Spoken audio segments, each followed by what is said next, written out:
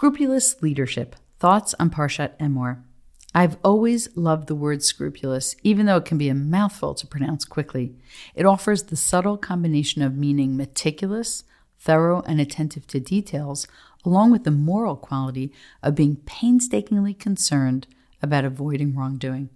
It communicates the nexus of careful, intentional thought and deed in relationship with honesty, integrity, and righteousness. It describes leadership at its best. A leader should be upright and upstanding. Sadly, we don't expect our leaders to be scrupulous today when it comes to ethics. We've lowered the bar so much that leaders can step right over it. Our Parsha, Emor, demands that the priestly class, the Kohanim in particular, be very careful about their conduct, especially when it comes to managing donations to the Beit HaMikdash, the temple. God spoke to Moshe, saying, "Instruct Aaron and his sons to be scrupulous, v'yinazru, about the sacred donations that the Israelite people consecrate to me, lest they profane my holy name."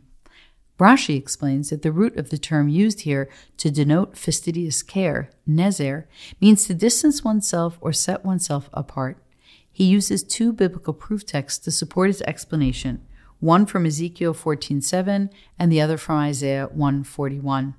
We recognize this word from the term nazir, the ascetic who refrains from certain behaviors to set himself apart from others, to live a less worldly existence. Nezer also refers to a crown around the head. The Nazirite does not cut his or her hair, perhaps to bring attention to the role the mind has in sanctifying oneself with extra holiness.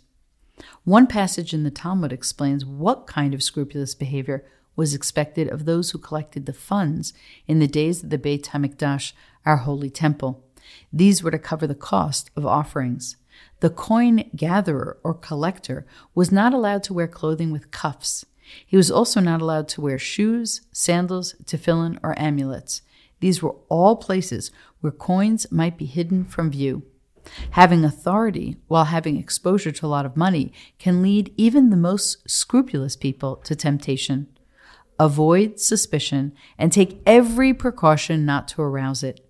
The Talmudic passage concludes with a verse from Mishlei, from Proverbs: "Find favor and approval in the eyes of God and humans." Speaking of endings, our chapter in Emor ends where it begins. Quote, "You shall faithfully observe my commandments. I am God. You shall not profane my holy name, that I may be sanctified in the midst of the Israelite people. I, God, who sanctify you. I, who brought you out of the land of Egypt to be your God. I, the Lord." It's not easy to know what it means to sanctify God's name and not profane it until we look carefully at the word scrupulous and what it requires. It might all come down to one question. Does every small action of ours have to reflect uprightness? Leadership expert Dan McCarthy challenged readers to think hard about this question in a work context. In his article, Leadership Scruples, What Would You Do? 20 Ethical Dilemmas for Leaders, McCarthy resurrected the game Scruples to ask his readers what they would do given a specific scenario. Here are just 5 of his 20 questions. Number 1, your manager congratulates you for a brilliant suggestion and hints at a promotion. Your employee gave you the idea. Do you mention this to the manager? Number 2, a colleague is out of his office. You notice his paycheck stub on his desk. Do you glance at it? 3, your manager demands to know what a coworker is saying behind his back. It's not flattering. Do you tell him? 4, you want to quit a job without notice, but you need a good reference from your employer. Do you invent a family health emergency? 5, you decide not to hire someone because he's wearing a nose ring. When he asks why he didn't make it, do you give the real reason? We can add lots of questions to McCarthy's list. There are big questions we can ask ourselves about leadership scrupulousness, like, do I use language that elevates meetings and conversations? Do I curse or gossip too much about colleagues? And then there are the smaller but no less important questions that are the modern-day version of the coin-free charity collector's clothing. Do I take office supplies for personal use without asking permission or checking on the company's policy? At the heart of scrupulous behavior is the understanding that small acts of misconduct can grow over time into larger acts of corruption, and small acts of honesty can grow a reputation of trust. Who would you hire? The person who takes paper clips home, or the person who asks before photocopying something for personal use? I know my answer. Our Torah reading this week puts another frame on these questions: godliness. Sanctification opens our chapter and closes it.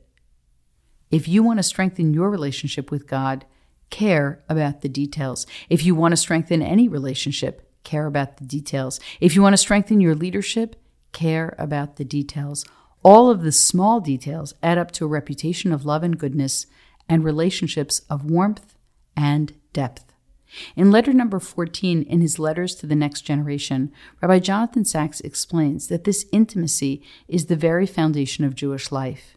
God is close. God is here. God is life. Therefore, celebrate life, sanctify life, turn life into a blessing, and make a blessing over life. That is Judaism in 25 words.